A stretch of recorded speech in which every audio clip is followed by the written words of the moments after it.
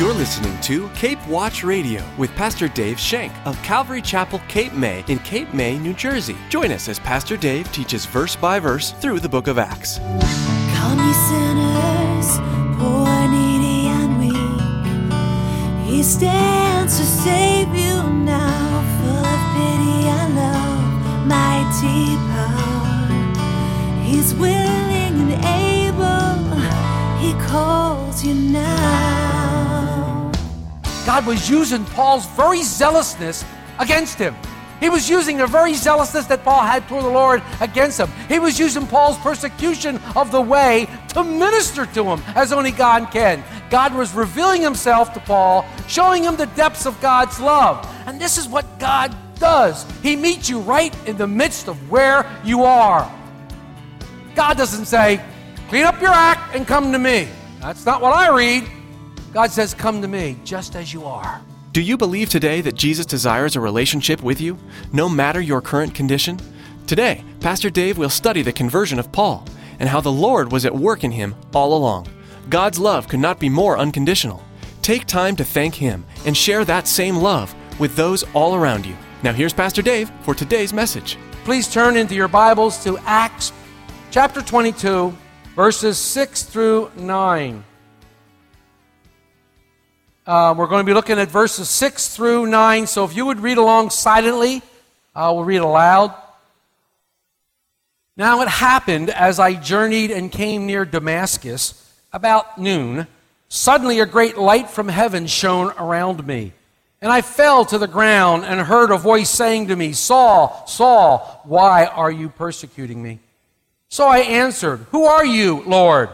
And he said to me, I am Jesus of Nazareth, whom you are persecuting.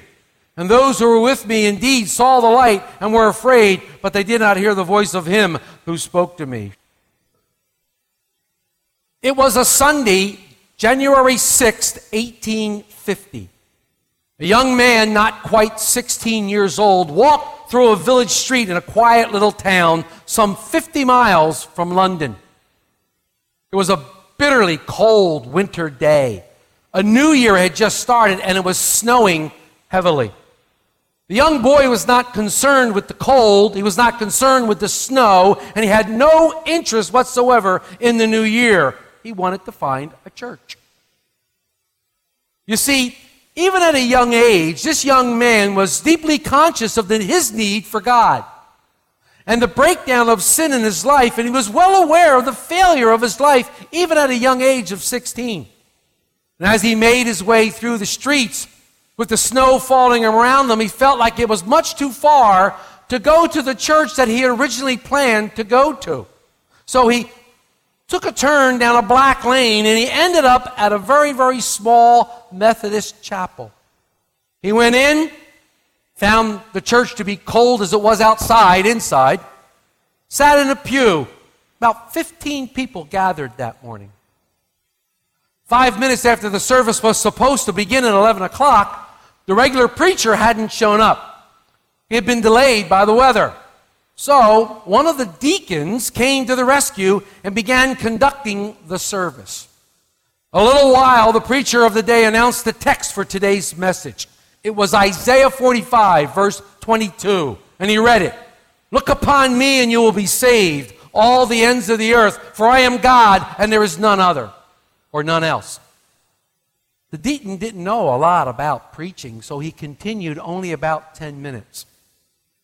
I'm going to read you what the young man recorded in his own words.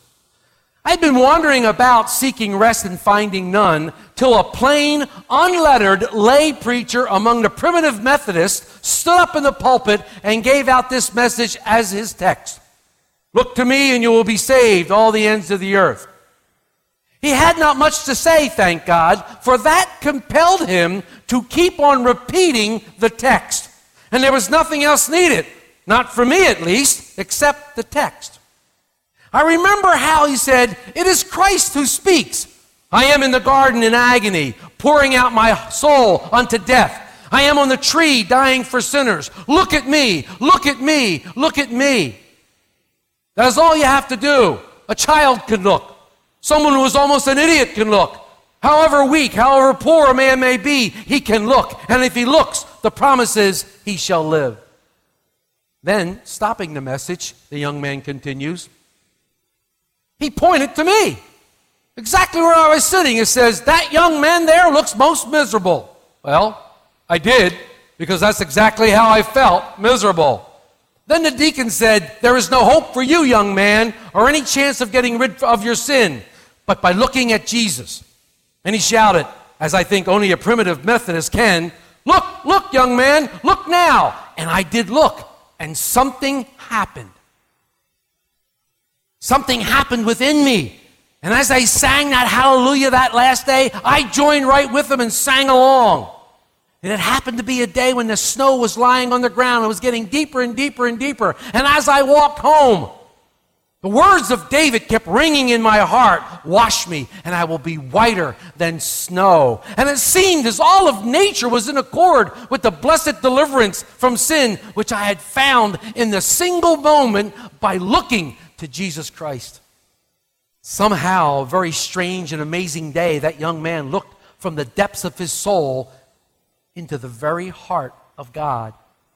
He went out from church and he tells how as he walked through the street that his burden had been lifted and it never, ever, ever returned again. He walked with a new spring in his step, a new joy in his face, a new sense of peace in his heart. And he looked, and he saw Christ and he lived. Young man's name was Charles H. Spurgeon. The rest, as they say, is history. Charles Spurgeon had a revelation of Jesus Christ in his life that day and was changed. In an instant, he was converted. He went from a convicted sinner, dead in his trespasses, separated from God, to a child of God, a saved saint headed for everlasting life. You know, to be converted simply means to turn or to be turned or to be changed from one state into another. You know, some of the examples that I read were to convert something from a barren wasteland into a fruitful field. That's a pretty picture. To convert a wilderness into a garden. Another pretty picture. To convert rude savages into civilized men. See, a person who accepts and receives Jesus Christ is changed from within. They're converted from a state of sin to a state of holiness. There was a change of heart, a change of their disposition. And there is no longer an enmity of their heart towards the things of God. There's no longer a stubbornness that exists in their heart. It's subdued. And this enmity and this stubbornness is replaced. It's replaced by the supreme love of God. It's replaced, and there's a transformation of your life. See, the act of converting is known as conversion. And the term conversion in all its forms occurs 7 different times in the New Testament. The Greek word used for conversion literally means to turn around or reverse direction. Conversion. Another thing I want to point out is notice the length of Paul's description. It's short and to the point. It's specific and it's focused. Paul doesn't sugarcoat it, nor does he embellish his BC days, but tells it like it is, the truth about his life before Christ. And I think this is so important. Because when we're talking to somebody about our BC days and we start to embellish or we start to stuff things, people can see right through that. People need to hear the truth. This is how I was. This is how I am. See, Paul knows the value of testimony. And each of you, each of us, those that have accepted Jesus Christ as their Lord and Savior, those that have been born again into a living hope, we have a testimony. And it's important. It's important. It's a powerful tool. Our testimony is an extremely powerful tool. Our testimony is an overcoming tool, according to the Apostle John. For in Revelation 12, verses 10 to 11, this is what the Apostle John writes. Then I heard a loud voice saying in heaven, now salvation and strength and the kingdom of our God and the power of his Christ have come. For the accuser of our brethren, who accused them before our God day and night, has been cast down. And they overcame him by the blood of the Lamb and by the word of their testimony. and they did not love their lives to death. Testimony, such an important tool, such an important thing. The power of God in our lives needs to be seen and it needs to be heard. This is our testimony. So as we come now to today's study, we see the Apostle Paul switching gears, going from the BC days, and now he wants to talk about the conversion, his encounter with Christ. This is the part of the apologia that we call the conversion. Let's look at it. We've already read these verses. Let's read them again to refresh our memory. Verses 6 through 9. Now it happened as I journeyed and came near Damascus at about noon. Suddenly a great light from heaven shone around me. And I fell to the ground and I heard a voice saying to me, Saul, Saul, why are you persecuting me? So I answered, Who are you, Lord? And he said to me, I am Jesus of Nazareth, whom you are persecuting. And those who were with him indeed saw the light and were afraid, but did not hear a voice of him who spoke to him. This is a beautiful picture. When we studied chapter 9, which is where Luke first records this incident that we're looking at now, we talked about the hound of heaven. We talked about the hound of heaven tracking down the hunter. Paul, the hunter, is now the one being hunted. The hound of heaven, Jesus Christ, was tracking him down because he had a purpose in his life. Listen to what this commentator, F.F. Bruce, describes. He wrote a book called Paul, the Apostle of the Heart Set Free. Listen to how he describes this incident. Quote, with astonishing suddenness, the persecutor of the church became the apostle of Jesus Christ. He was in mid-course as a zealot for the law, bent on checking a plague which threatened the life of Israel, when in his own words, he was apprehended by Christ Jesus and constrained to turn right around and become a champion of the cause which up to that moment he had been endeavoring to exterminate, dedicated henceforth to building up that which he had been doing his best to demolish. Talks about a true conversion, doesn't it? How did this happen? How could Paul go from 1 minute being a Pharisee of the Pharisees, as of the law, blameless? How could he go from 1 minute seeking to destroy this way, looking to destroy these people, to get rid of the sect that was destroying Judaism? How could he go from this rage that he had within him to becoming the apostle of God's grace? How does that happen? There was a great revolution in Paul's life, a great turning, a great conversion. He went from the state of being angry and looking to destroy them to a state of love, to a state of mercy, to a state of grace, wanting all to know that Jesus Christ is Lord. How did it happen? Well, we get an idea of how it happened in 1 Corinthians 9, verse 1, when he asked the question to the Corinthians as they were questioning his apostlehood. They were questioning his being an apostle, and he asked this question, have I not seen Jesus Christ our Lord? Ooh. Paul declares that with his own eyes he saw the once crucified Christ, now exalted as risen Savior. This is what led to Paul's conversion. He looked at Jesus Christ and he saw a Savior. On the Damascus Road that day, Paul sees the risen Lord and it causes him to turn 180 degrees. Well, as we said, Luke recorded for us this entire event in chapter 9, and we read it and we studied it. But we can look at chapter 9 again for just one quick verse, because it seems to me that the text kind of gives you a thought that the Holy Spirit was already working in Paul's life before this happened. Because if you read quickly, chapter 9, verse 5b, which is the second part of the verse, it says, Jesus tells Paul, it's hard for you to kick against the goads. A strange verse. The goads were instruments that they used to put on the front of the plow, so that if the ox began to kick, he would kick against that, and he would all of a sudden realize, I can't kick against that, I'm getting nowhere, and he would continue to plow. He would continue to plow. God was working in Paul's life. He was kicking against this Holy Spirit that was trying to convict him, trying to quicken his heart. But how was he working? What was God doing? God was using Paul's very zealousness against him. He was using the very zealousness that Paul had toward the Lord against him. He was using Paul's persecution of the way to minister to him as only God can. God was revealing himself to Paul, showing him the depths of God's love. And this is what God does. He meets you right in the midst of where you are. God doesn't say, clean up your act and come to me. That's not what I read. God says, come to me just as you are. You've heard that Jesus cleans his own fish. In the midst of where you are, God appears. God is there.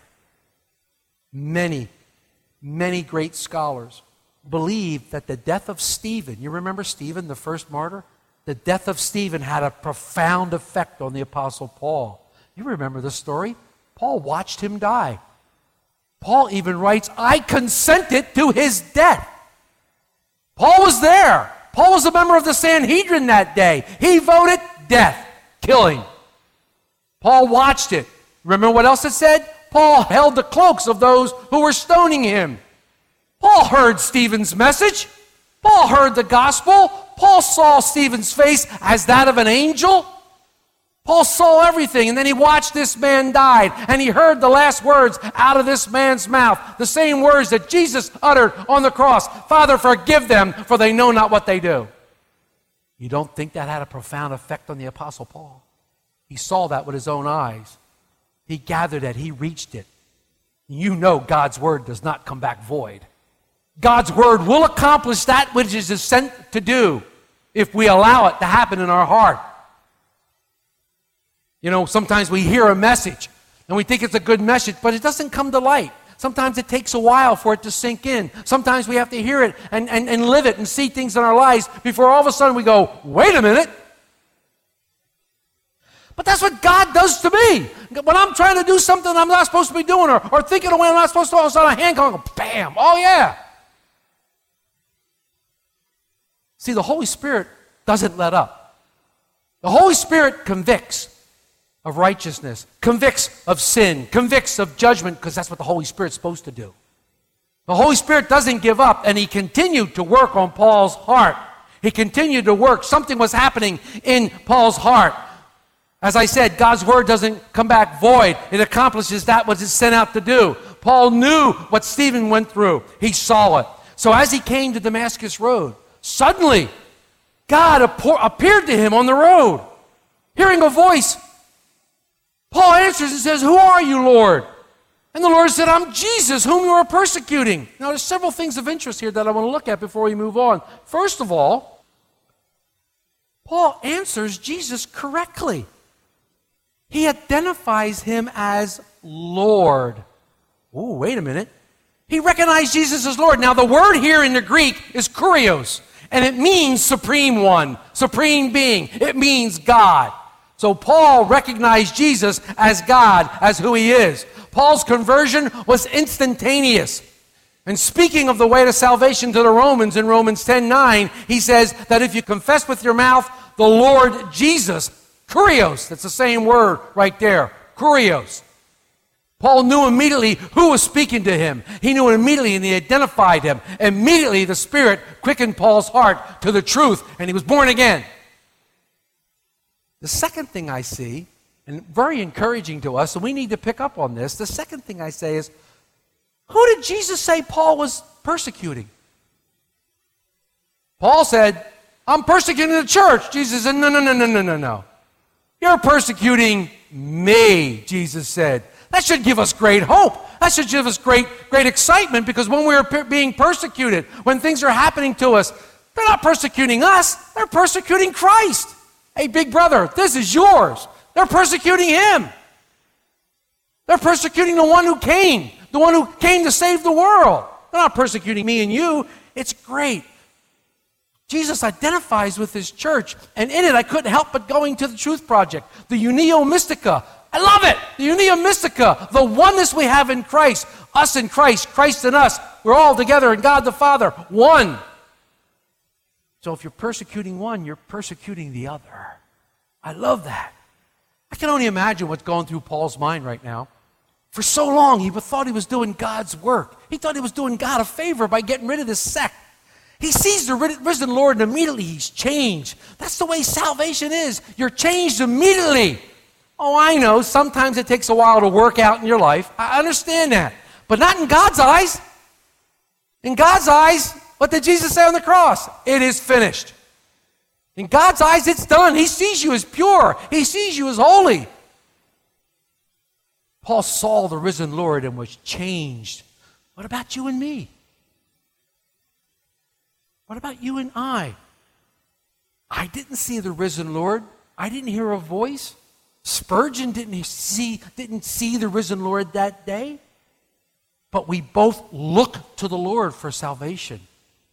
We both look to the Lord. And there's a great scripture in John 3 when he says, unless you're born again, you cannot see the kingdom of heaven. You don't have spiritual eyes before you're born again, but when you're born again, you can see the kingdom of heaven. And that has two meanings there. Obviously, if you're born again, you're going to see the kingdom of heaven. You're going to have eternal life with God after you pass from this earth. But I also think it means you can't see spiritual things unless you're born again. You can't see the kingdom of heaven. When Spurgeon and I like that sound, Spurgeon and me, I like that. When we gazed into the face of God, we were changed. We were changed in an instant. If you go back to our opening verse in Isaiah 45, verses 22 to 24, let me read them to you. Look to me and be saved, all the ends of the earth, for I am God and there is no other. Have sworn by myself, the word is gone out of my mouth in righteousness and shall not return, that to me every knee shall bow, every tongue shall take an oath. He shall say, surely in the Lord I have righteousness and strength. To him men shall come, and to all shall be ashamed who are incensed by him. This simple but powerful statement right here shows us the plan for salvation. It shows us the actual plan for salvation. First of all, it shows us the simplicity of salvation. Listen to what the great commentator Alan Redpath said. Quote, one can read many books on theology which expound all kinds of things in an attempt to show how man can reach God. But these theories are far from the truth. The Holy Spirit needs exactly 4 letters. 2 of them are the same. He tells us what to do. L-O-O-K. That's it. It's the simplest basic thing a person can do. Yet it's the most difficult in daily living. Unquote. So we see the simplicity of salvation. Look to Christ. We see the focus of salvation. We are looking to Christ as God and never to ourselves or anything else of man. We're not trying to build a kingdom. We're looking for a kingdom. We're not trying to get there by works. We're not trying to get those things by what I can do. We're looking to Christ. Again, Redpath. Quote, look unto me in his word, which means looking away from the church because the church will never save anybody. Looking away from the preacher because he can disappoint you and illusion you. If I haven't disappointed or illusioned you yet, hang around. Look away from all the outward form and ceremony. You must look off from all of this, but you look to the throne of God. You look to the throne of the Almighty God, and in your heart, you see the risen Lord. You see the risen Lord, and this becomes salvation. You see the reigning Christ. So we see simplicity of salvation, the focus of salvation, and it shows the love behind salvation as God is pleading with man, look to me. There's much more Pastor Dave would like to share with you, but we've run out of time for today. This has been another edition of Cape Watch Radio, the radio ministry of Pastor Dave Shank of Calvary Chapel, Cape May in Cape May, New Jersey. Pastor Dave will continue teaching verse by verse through the book of Acts next time. You can order today's message for free by emailing us at info@capewatchradio.com. Sometimes it's just easier to call. Our phone number is 609-884-5821. We'll be happy to help you. Again, that number to call is 609-884-5821. You can learn more about Cape Watch Radio, Calvary Chapel, Cape May, and Pastor Dave at our website, www.capewatchradio.com. All of Pastor Dave's messages through the Bible are available to listen to or download for free at capewatchradio.com. That's www.capewatchradio.com. You'll also find contact information, driving directions to the church, and details about activities and upcoming events on our website. You can also subscribe to the Cape Watch Radio podcast. Subscribing is easy. Log on to capewatchradio.com. Click on the subscribe button or simply search for Cape Watch Radio in the iTunes Store. Well, that's all the time we have for today. From all of the production team here at Cape Watch Radio, we want to say thank you for tuning in, and please make plans to join us again for the next edition of Cape Watch Radio.